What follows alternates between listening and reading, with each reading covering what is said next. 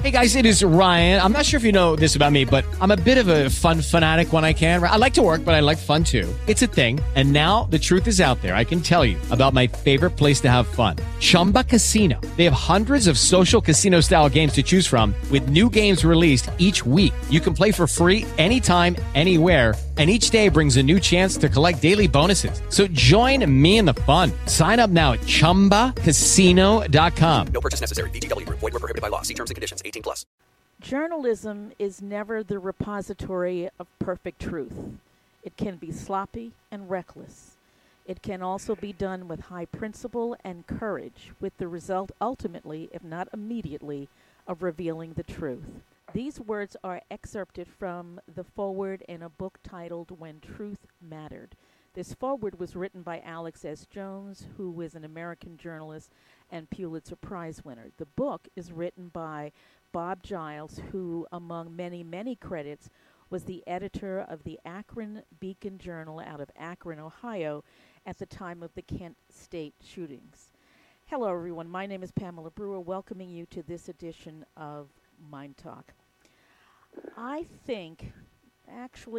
I know that today's times are very much in need of journalistic truth, which may in fact frighten and offend, but in theory always enlighten each of us. With that being said, I am pleased to introduce to you Bob Giles. I am honored to welcome Bob to today's guest. Bob, welcome. Thank you, Pamela. Nice to talk to you. Now, you have written a book that looks at the events of Kent State 50 years ago and the state of journalism today, 50 years later. Why? Well, because I see a number of parallels between the truth-telling that was so prevalent in journalism in 1970 and today, where truth-telling has become bound up in a lot of political talk and political claims. But the fact is that as we work our way through the virus, we are looking for truthful answers to help us understand what is happening and what is not happening. And like in 2020, we have to turn to experts to help us locate and find and understand the truth. And this was similar to 1970, when the Beacon Journal had backgrounds from months of reporting on the unrest at Kent State, and our reporters knew the right people and the right questions to ask, and they were prepared to stand up to the intimidation after the shootings of officials who were seeking to spin the story to justify the National Guard's actions and to lay blame for the tragedy on the students. For those listening, and there could well be many who really don't have a handle on the Kent State that you're talking about, can you give us a tiny blurb, if you will, about what was going on at that time? Why was it in the news? It was in the news as one of a number of college campuses where there were protests against the Vietnam War. The particular incident that touched off the weekend of unrest at Kent State was President Nixon's speech a couple of days earlier announcing he was sending U.S. troops into Cambodia. And there were demonstrations on many college campuses. At Kent State, there had been a pattern, a stream of protests beginning in the late 60s, and we had covered them all, and we had a deep knowledge of the events and the sources. But the action at Kent State really began the day after Nixon's speech, when a group of students gathered on the campus. They brought shovels, they dug a hole, they ripped a page out of the U.S. Constitution and claimed that Nixon had initiated an undeclared war on Cambodia, and that the U.S. Constitution was, in the words of the students, was dead, and they were going to bury it. And then on Friday night, the students began a series of actions that were really sort of out of bounds. The Friday night, the police came to the taverns that were favorites of the students on downtown Kent. They kicked them out of the bars, and the students got angry, and they threw bottles and stones through windows. And then on Saturday, at the request of the mayor of Kent, in a call to the governor's office in Columbus, Ohio, they sent in the National Guard. The governor was James Rhodes, and he came to the campus on Sunday, and he was a candidate for in the primary election to take place on Tuesday, May the 3rd. He was running for the Republican nomination for the U.S. Senate. Oddly enough, the president of the university was missing from the campus. He had gone off to an educational conference, believing that the campus was going to be peaceful during his absence. So when there was no president to greet the governor, and he took charge without consulting either the National Guard or the local officials or the university administration. And one of his first actions in visiting the campus was to make some very demeaning comments about the Kent State students who were protesting.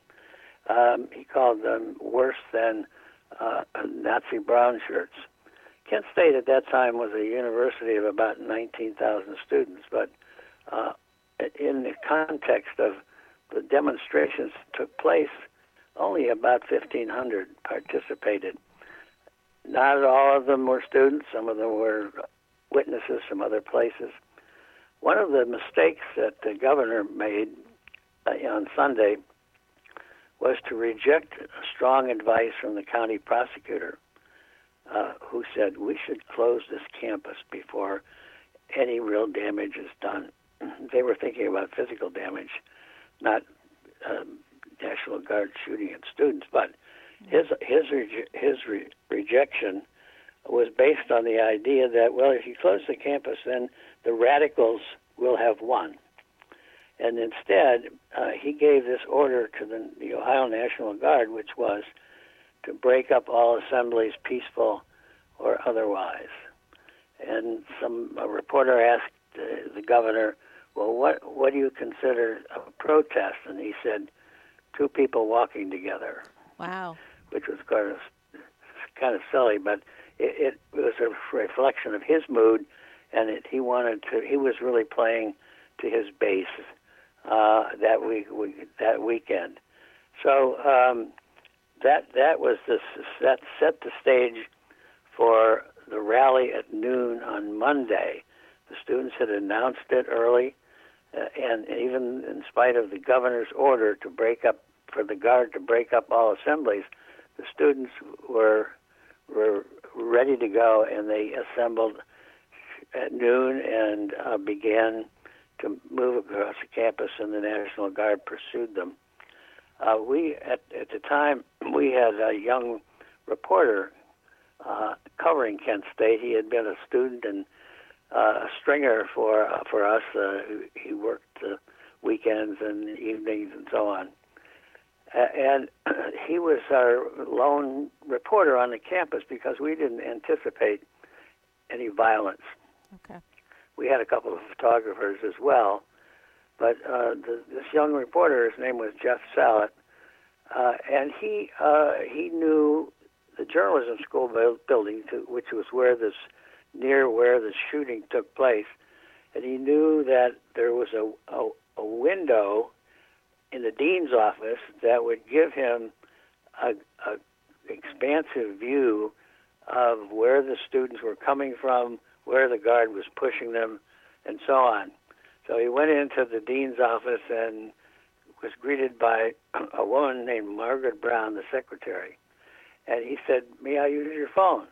And she said, "Well, of course." And he said, "Can you hold the line open for me?"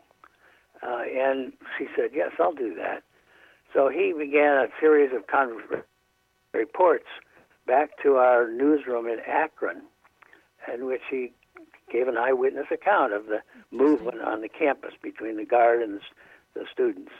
And at about the time that the shooting took place, they had exchanged the phone back and forth several times, and the newsroom in Akron had a very current understanding of exactly what was happening. And when at the moment of the shooting, Mrs. Brown was under her desk crying because she was so scared, but she hung on to that telephone and gave us a huge competitive advantage, which played off of our months of preparation and developing the institutional background of what had been happening at Kent State. And so our reporters knew the right people and the right questions to ask, and they were able to brave intimidation from officials who are seeking to spin the story away to justify the guards' actions and to lay blame on the students themselves. And I think we're all certainly very used to spin. Bob, I'm struck by your description of the amount of research, the amount of time that had been spent prior to the events of Kent State. And I was also struck, certainly by many things in When Truth Mattered, but I was also struck by the ongoing insistence that you pay attention and that your reporters pay attention to the facts and not opinions. Is it a fair statement to say that was really one of the core values of the paper? It was indeed the core value of the paper, and it was embedded in all of us through the example set by John S. Knight, who was the owner, and later became the CEO of the large Knight newspaper chain. He had very high standards, and in order to be successful in working for the Beacon Journal, your journalism had to match his values. And so this was the point of view, the sense, the commitment that our staff had going into this weekend and this event. And so it enabled them in carrying out their daunting task, which was really to explain the reality of a world that had suddenly changed forever, right before their eyes. Absolutely. It was a story that had to be told, and we had a quick understanding in the newsroom as we began to scramble to tell the story that this story had universal impact, and because they were the journalists closest to it, with the most knowledge and the most expertise about it, that was their job. And you'll understand this, that there was very little time for reflection as we scrambled to cover the story. And we struggled to get in our minds and our emotions around a brutal truth, which was the freedom to speak against the Vietnam War had been shattered by the awful fact that soldiers as agents of the United States government had shot, killed, and wounded college students exercising their constitutional rights of speech and assembly. Let me ask you this. As you talk about the way in which we were all forever changed, whether we were alive at that moment or not, forever changed by not only the reality of what happened, but I think we were all impacted upon by the realities of how the reporting was done. You talk about the fact that the administration, the university, the President of the United States, many people wanted to blame others for the shootings, the woundings, the killings. What and I think about it in the context of today's times. How were your folks, how were you able to withstand the onslaught of no, don't say this, say that, as you were all working to report the facts as they stood? Well, we were not really subject to any efforts to pre-edit our stories, and we valued our independence to report independently and ignore the intimidation that was coming all the way from the president of the United States. One of the stories that reflects on how the intimidation was attempted and ignored in our newsroom came several weeks after the shootings. Shootings took place on May the 4th, 1970, and this was in the middle of July. Immediately after the shooting, the FBI sent in 100 agents to investigate. They were on assignment from the Justice Department in Washington, and eventually they came up with a recommendation, a summary of their findings. Our reporter, who covered the county where Kent State is, was in the office of the county prosecutor one day, and the prosecutor handed him a report. He said, you can't have this, but you can read it. It's what the FBI has found in its investigation, and it's being prepared for a grand jury hearing. So the phone rang as the prosecutor handed the report to our reporter, who just kept reading and reading and reading and memorized it, and then called me and then came back to the office, and we knew we had a blockbuster story because the FBI's summary said the National Guard was not under threat of death or being seriously injured. They had no right to shoot the students, no need to shoot the students.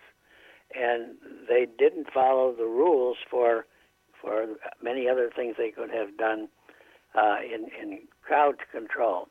So that story was a blockbuster, went all over the country, and it upset many of our readers who believed in the war and believed in the purpose of the war, and they took great umbrage to the newspaper's initiative in publishing a story that they considered to be based on a leak from the FBI.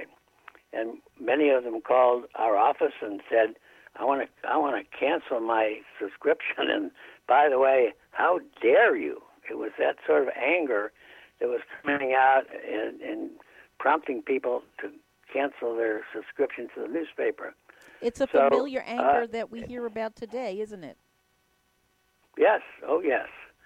And so President Nixon heard about the story, and he said to J. Edgar Hoover, head of the FBI, I want this cut down. I don't want this to go away. And so Hoover told his aides that Nixon wanted the story killed. Well, there was no killing it, but Hoover did write a very nasty letter to Jack Knight, the owner of the paper. And we published both the letter from Hoover and the letter from Jack Knight on page 1, and the findings, the summary findings of the FBI, blaming the Guard basically for having killed the students without cause, became a standard explanation for that instant in which the Guard opened fire. Bob, one of the recommendations that you made was that we welcome the scrutiny of the powerful. And what was really striking about that is that, there's part of the population that is incensed by the scrutiny of those they believe to be powerful. And there is, of course, a part of the population that seems to be hungry and scrutinizes, I don't know, too much, enough of the powerful. What are your thoughts about that?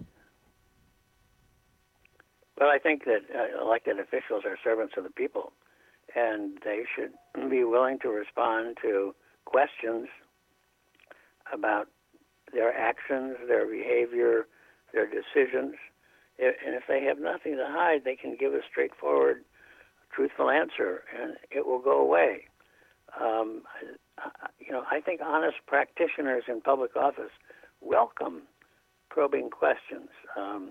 It's those who are trying to hide something that they either issue a no comment or claim that a truthful story was fake news, or they point their fingers at reporters and call them names or characterize their work as no good or whatever is the case. But I think you can distinguish between the value and the purpose of asking hard questions of elected officials in a way that's respectful but is intended to draw out information from elected officials who, after all, are hired to work for the people and the taxpayers. And so they have an obligation, in my view, to respond to those hard questions, and the reporters are trained to use documentation and their knowledge of the story to ask those hard questions and ask them in a fair and balanced way. In a 24/7 news environment, the idea of actually researching, getting background, getting confirmation one way or the other, I would think for many reporters who are, again, up against a deadline, but it's a different deadline. It's a moment-by-moment deadline. How do they do that? How do they get the background data, meet their deadline, and state the truth as they know it versus the opinion as they believe it?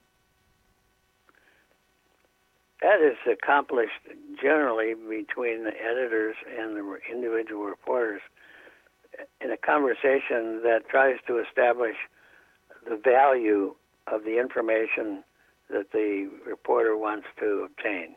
And sometimes it does take weeks, months, to pull together all of the information to make a complete and truthful story that the readers can trust.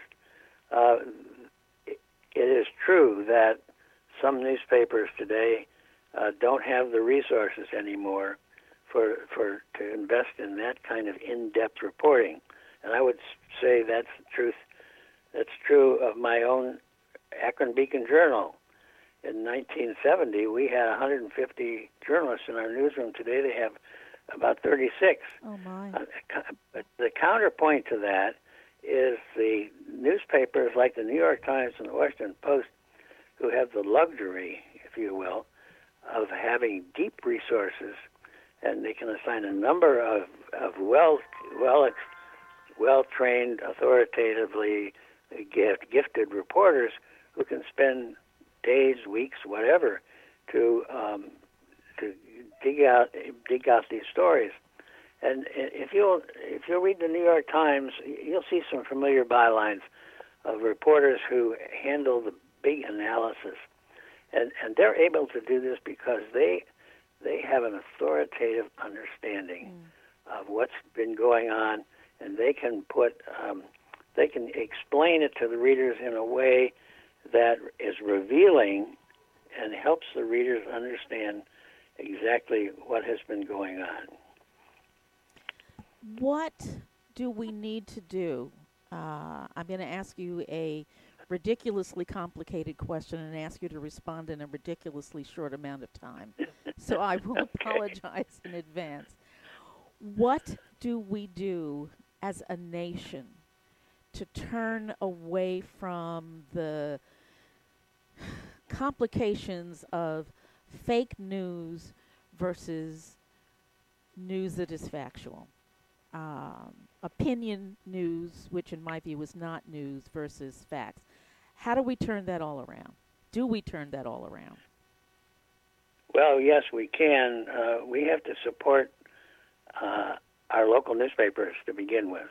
Okay. Local news is eternally valuable, and more today, people are realizing how important their local newspaper is.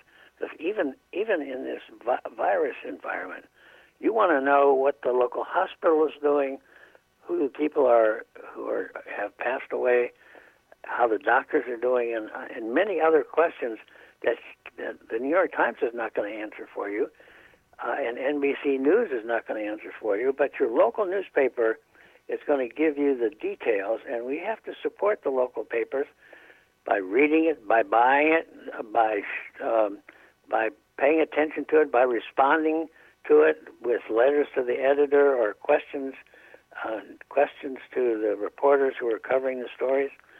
That's a kind of interaction going forward that is going to give new strength to the value of the local newspaper.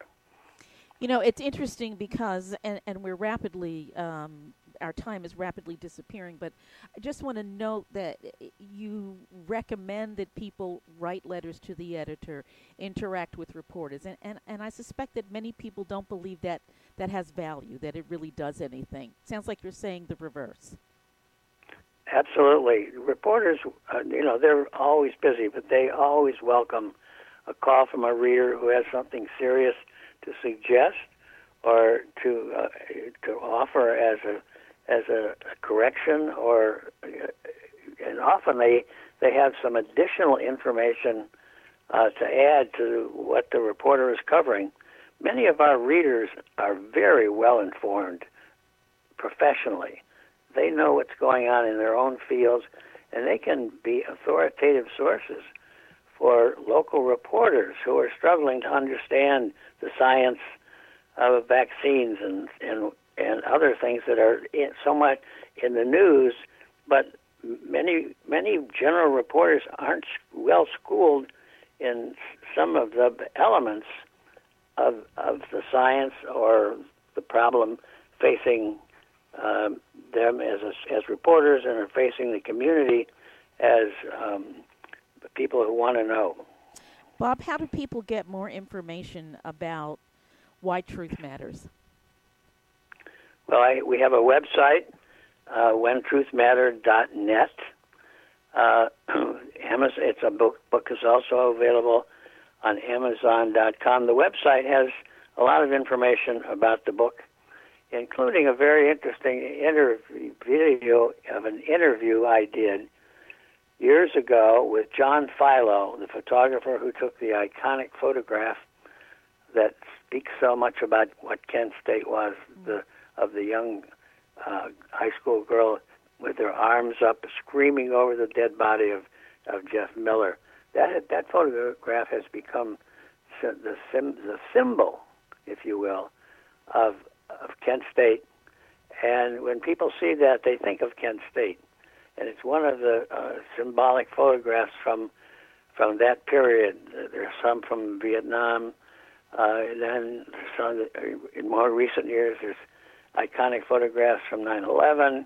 Previously, from Pearl Harbor.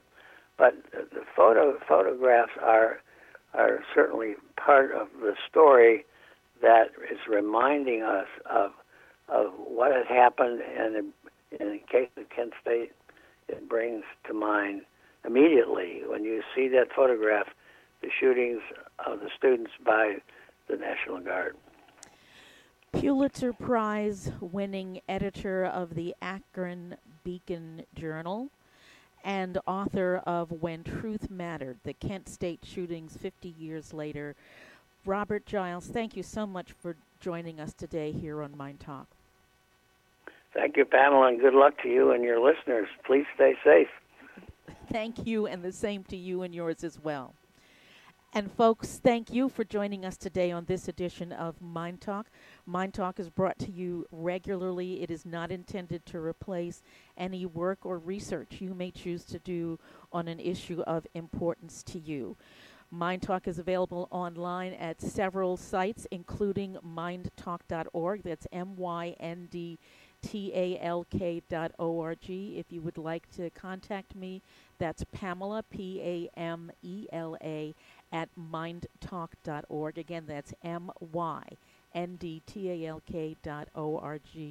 Remember always, if it's unacceptable, then it is indeed unacceptable.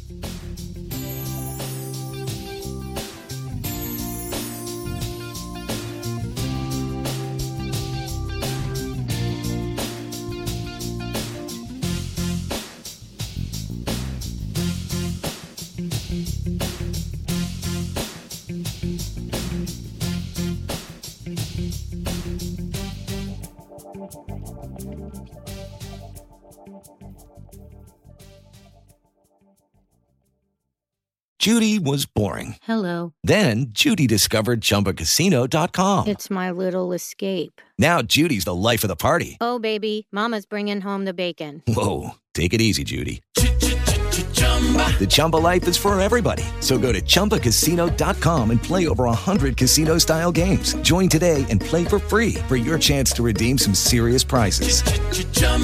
ChumbaCasino.com. No purchase necessary. Void where prohibited by law. 18 plus terms and conditions apply. See website for details.